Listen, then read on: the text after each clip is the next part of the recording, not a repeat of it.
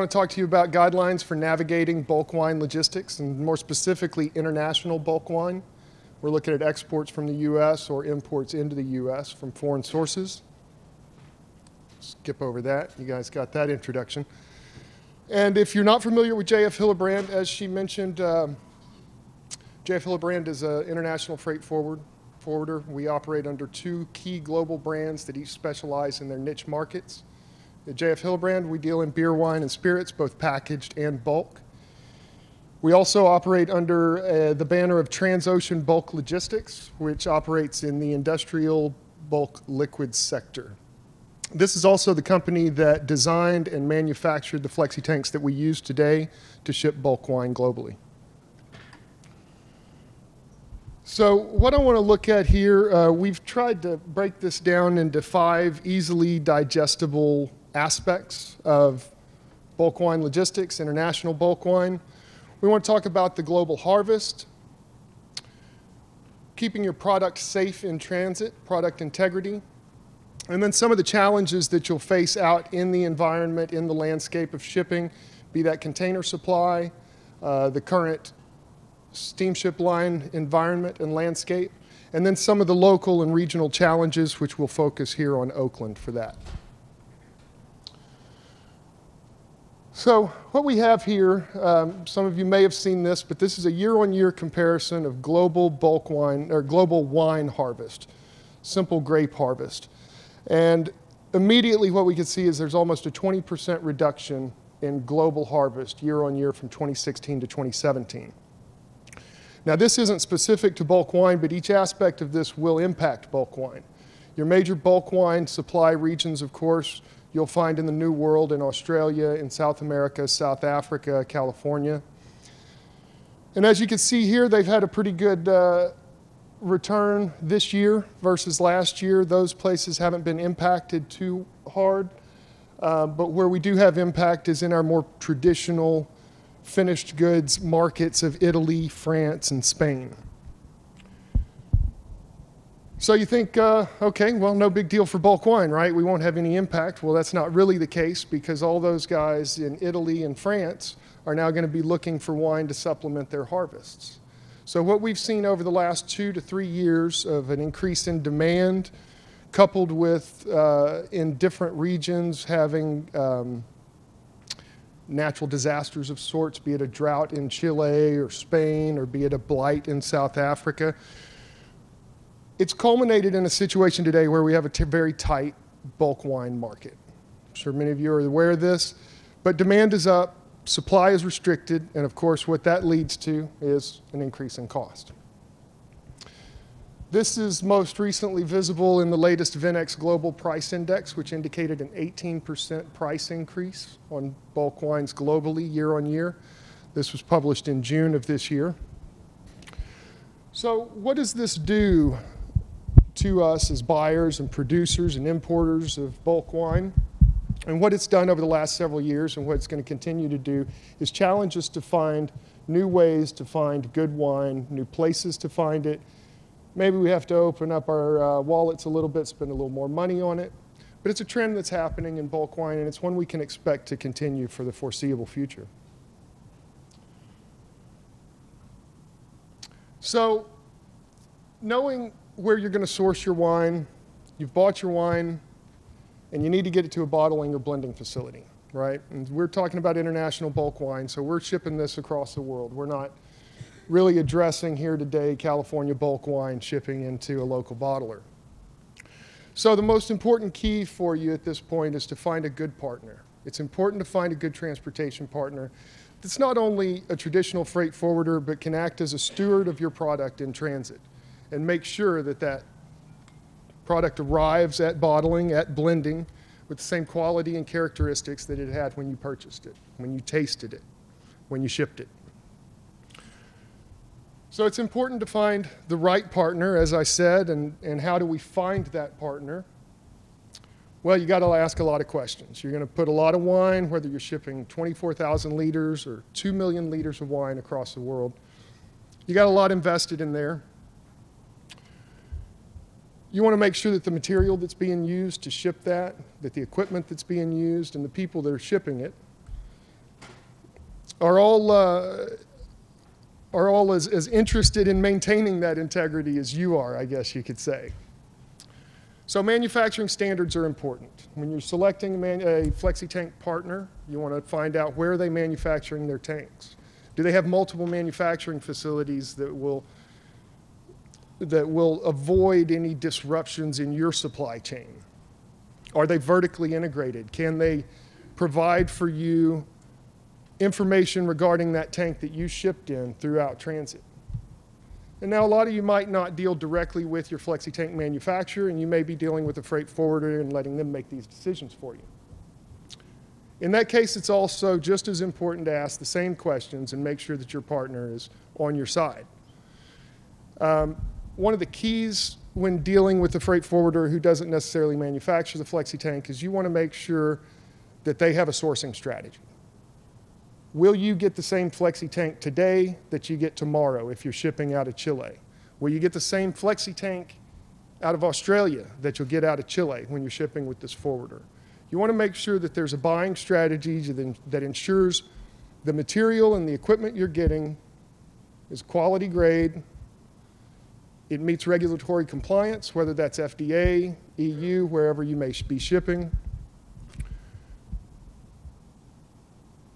And you want to make sure that provider understands not just the nuances of shipping bulk liquid, but also just the regional implications, local and regional issues that everyone faces, whether that's in California or that's in Australia or that's in South Africa. One of the places that both of these areas will kind of cross is in the equipment, is in the flexi-tank equipment, the containers that you'll be shipping the wine and flexi-tank in. So there's a lot of impacts on this. In some areas, and mostly in our New World wine areas where bulk wine comes from, you've got one of two situations. Either this supply country is in a closed loop, for instance, from North America to South America, if you're importing wine from Chile. You've got an ocean freight carrier that's in a closed loop. All those containers are staying in a closed loop.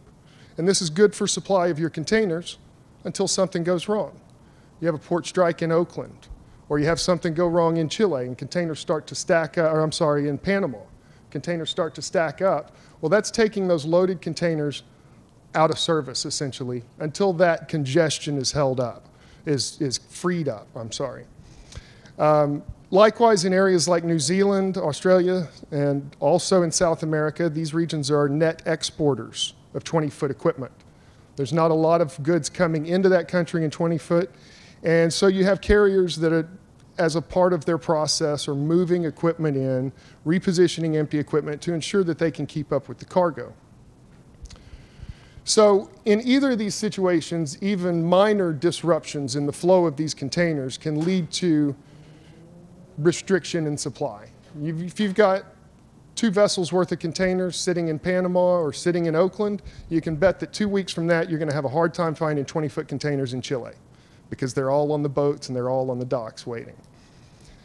Likewise, in these net export countries, if equipment is restricted, it can be a challenge.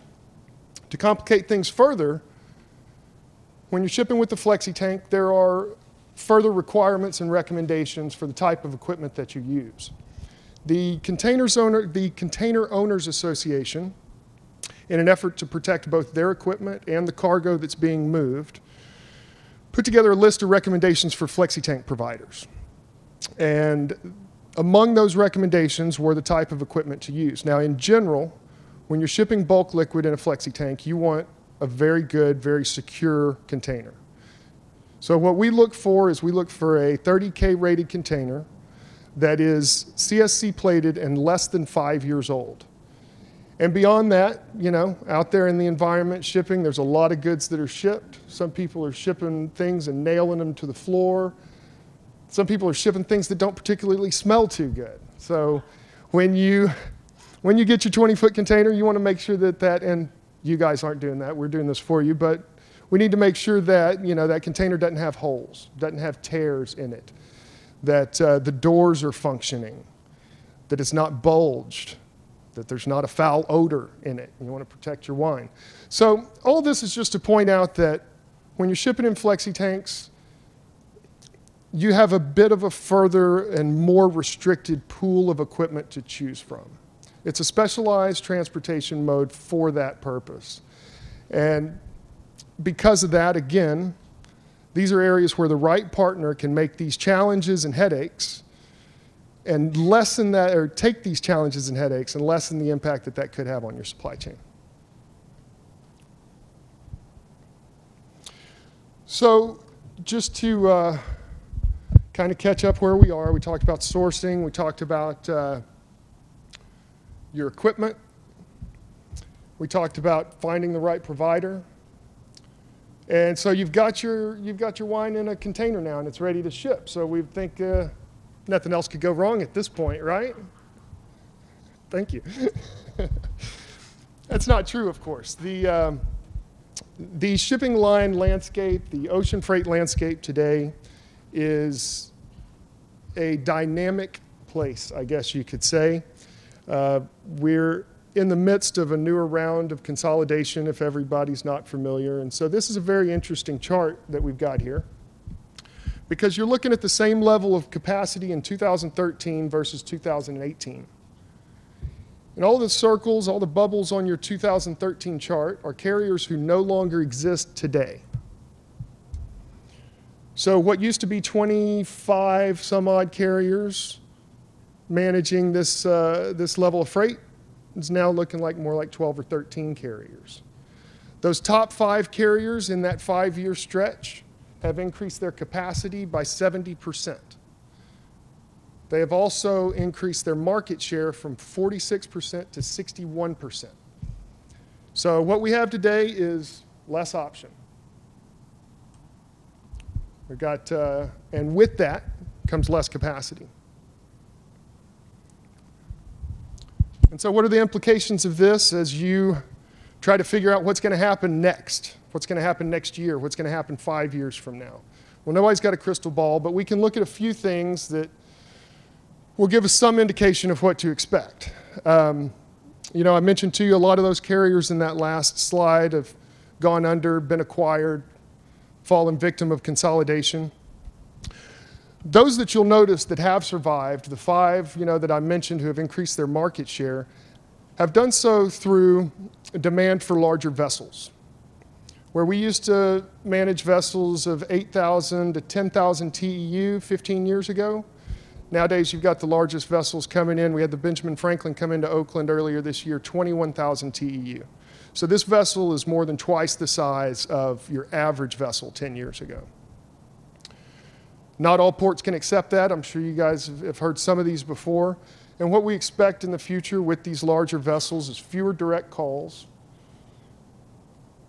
less frequent sailings, more work, increased port and terminal congestion, because when that comes in, and we'll cover this shortly, the number of moves and the amount of work that the port does to move that pretty much doubles.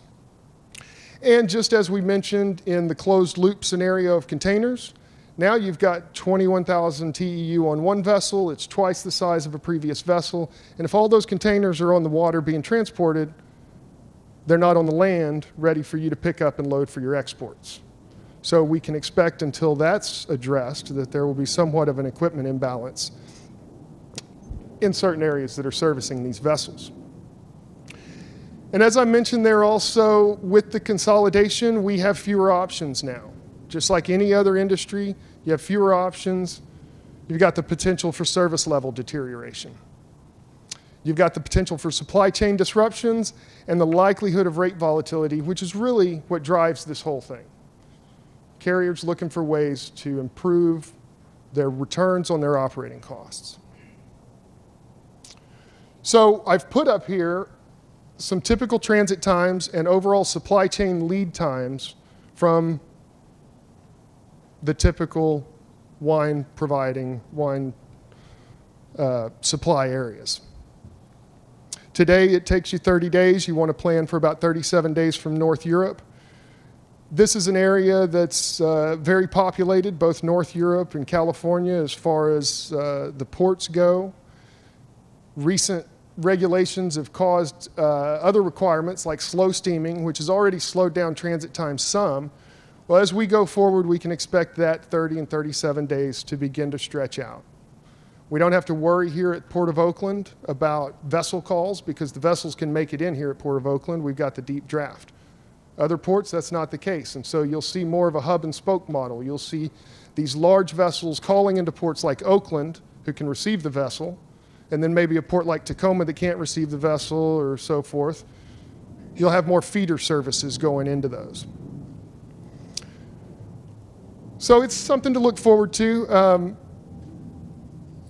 We all know it's a dynamic and volatile environment as far as the way ocean freight goes. We don't expect that to change, but we do expect to be able to address these issues for you and these challenges as they come up. So apart from ocean and your containers, speaking specifically on some of the regional challenges we have here, I just want to focus in on the Port of Oakland. This is a picture we've got of the Port of Oakland and what remains of the international container terminals. One of these moved out last year. Today we have 2 international container terminals that most of the common carriers call to discharge their cargo. And what we've put on the right here is a sample scenario of a 13,000 TEU vessel that's 95% full. That vessel arrives at the Port of Oakland. In order to manage the amount of import and export cargo that has to be unladen and laden onto that vessel, you want to look at an average of about 13,700 lifts. That's the cranes lifting off the boat onto the truck and vice versa in return. 77% of that cargo is going to be moved out of the port by truck. That's 10,600 trips to get the container out, get it back in, right?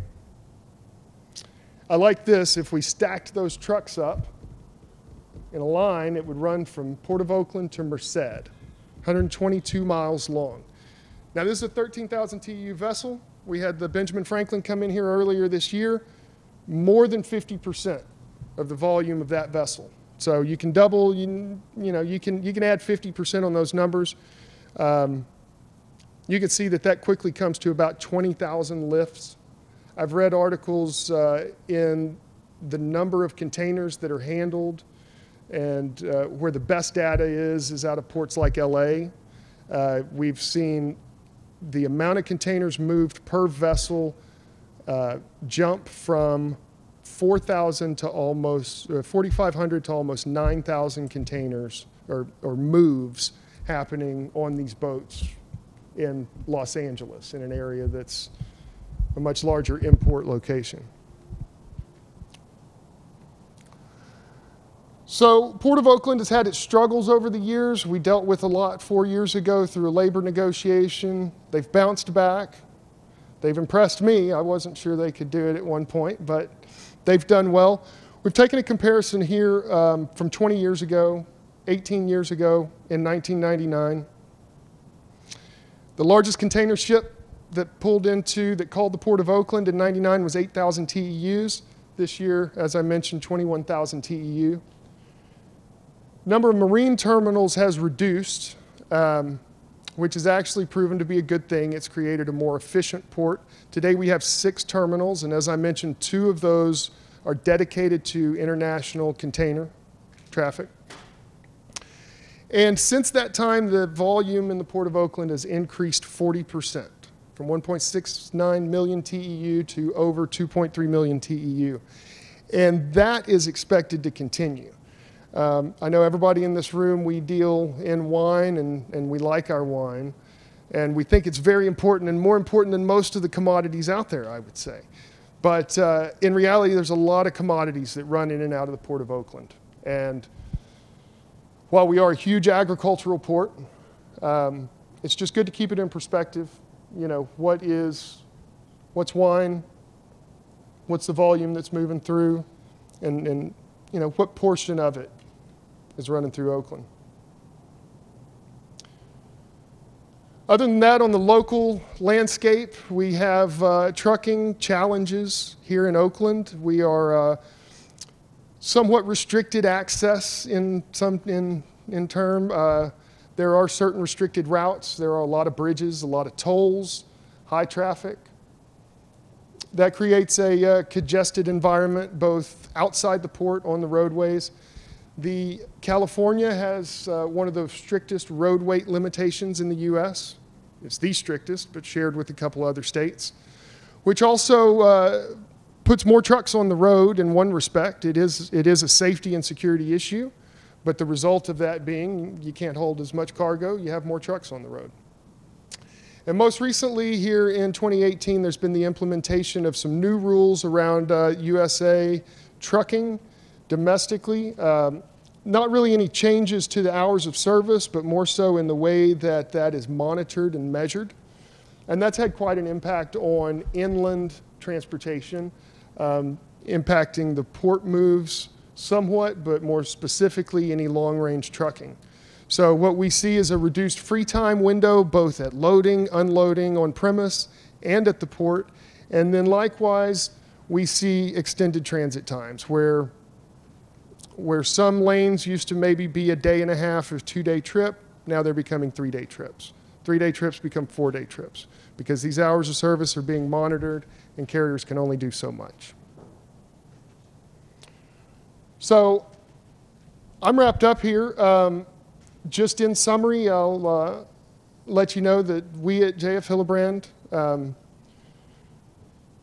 we look to address all these issues for our clients. We work specifically, as I said, in the beverage, beer, wine, and spirits market. And this is what we look to do. This is the kind of questions we look to answer and help we look to provide so that you can get your wine to market in the most secure manner possible. And I think that's it.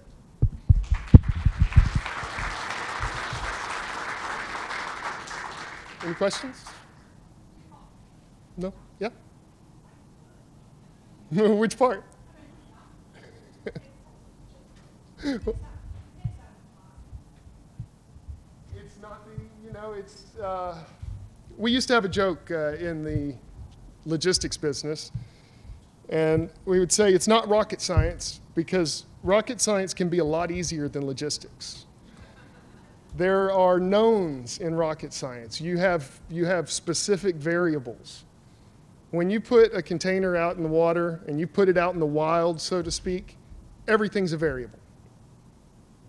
So it's a fun joke we like to play. I know I'm not going to make it in NASA. I'm not going to be there and pull that off, but it is a challenge. I do have another question. I'm curious why you didn't bring up, using trains as opposed to trucks.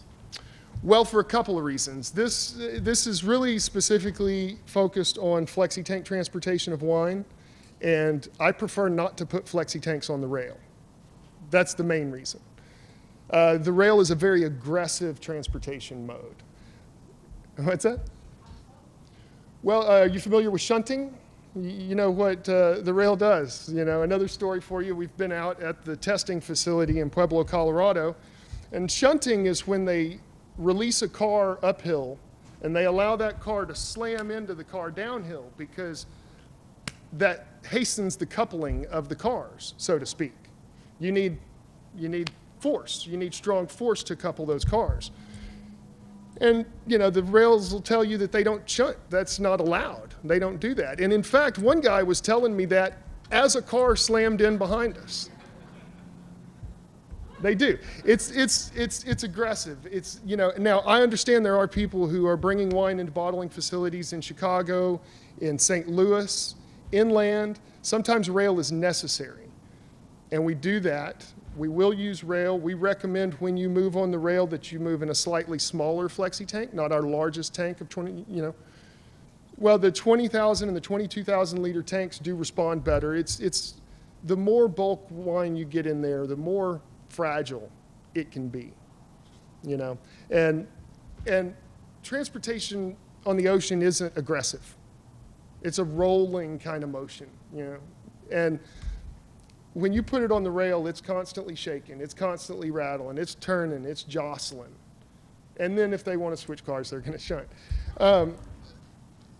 You know, so that's really the main reason behind rail, but we do move flexi tanks on rail globally as needed, like I mentioned. We move tanks into Chicago all the time. We do have customers who will ask us, hey, I want to get this wine from France and I want to get it to California really fast. Can I load it in France, discharge it in New York, and run it on the rail all the way across the US? That's where I tell a customer, no, I don't want to do that. You know, that's just a matter of safety of the product and everything involved. You know, right? But you know, really, it's it may save you 2 days to do that. It may save you 3 days. In the long run, sometimes when people are moving 24,000, I've got customers that are moving 24,000 liters in one flexi tank, and that's their entire year. That's their entire year and all the product they're going to sell. And so it's incumbent upon us to take care of that and make sure that's taken care of. And we do the same for customers who are doing 2 million containers a year or 2 million liters a year. But it becomes incumbent to ensure that you're taking care of the product, you're loading it in the safest way possible, you communicate these with the customer. Ultimately, all the decisions are up to you guys as a shipper. What I can do is I can provide you with the information, let you know what the challenges are, what could possibly be out there, but it's your product, and at the end of the day, I want to provide you with the information you need to make the best decision about how you're going to get that product to your bottling or blending facility.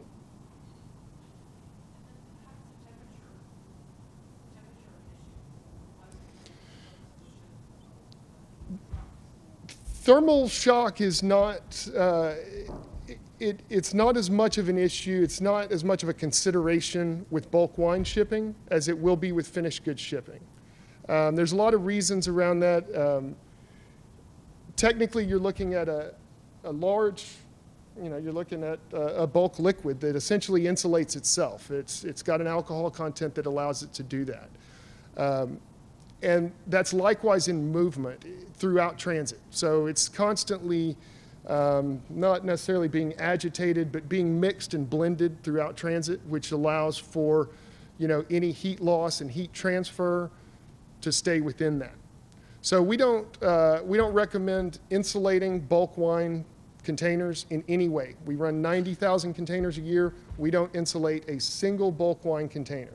And what we have found that is by insulating those containers, it can actually be counterproductive. And it can trap heat inside of the container, which won't allow your wine in this process of continuous blending to lose that heat that it may have gained in the process. Not a problem. Anything? Well, we do. We request that. It's part of our process. And of course, the steamship lines, you know, we can't guarantee that they're going to do that. What we do have play in our favor is the fact that our containers are very heavy. You know, we load 24,000 liters. We got 24K in here. That's a heavy container. They're not going to put that at the top of the stack.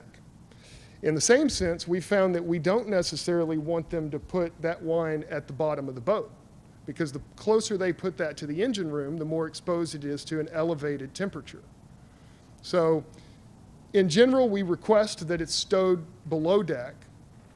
But again, once it's turned into the steamship line, it really is to their discretion. And you know, we count on the fact that our heavy containers aren't going to be loaded up high when they're doing their manifest. Mm-hmm. Well, and this is why I was mentioned, we don't use the VIN liner with bulk wine. VIN liner is effective and used for the case goods, and it is very effective at preventing thermal shock. It allows, temperature does rise within the container, but it rises at a much slower pace when that VIN liner is installed. We do offer. We do. We offer and we have data on that because we can run, we run temperature sensors. In some of our containers, we do this for customers by request. We can have the temperature sensors installed in the container or within a specific pallet. And this gives us an hour-by-hour readout at the end of transit to let us know what it went through throughout that. Every hour, it's going to give us a mark where it's at. Now, we've run trials, of course, with our VIN liner and without our VIN liner, and we've got data supporting that. But again, this is all also very dependent on where you're shipping and how that thermal impact's going to be. If you're shipping northern hemisphere to northern hemisphere, that's one thing. You want to look at the seasonality of it. Is it wintertime in the northern hemisphere? Do I need to watch for that? Is it peak summer when it lands in Oakland? But then you've got another challenge when you ship out of Argentina or Australia into California, because there you may be leaving in the wintertime and arriving in the summertime 20 days later, or vice versa, leaving in the summer, arriving in the winter 20 days later. So this is where we really see swings in the thermal impacts on the container, is when we move from here to here. And of course, what is most dangerous for the wine is that sudden change in temperature. It's a rapid change rather than just a simple rising of temperature.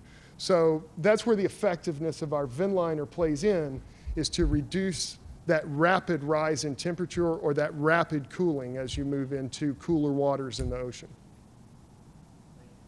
Absolutely. Anyone else? Can you turn that off?